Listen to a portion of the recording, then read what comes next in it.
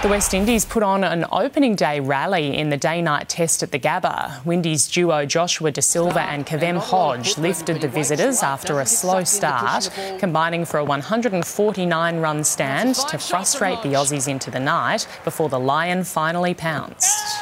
Now then, that is in front and given out! Well, what a time for Nathan Lyon to strike.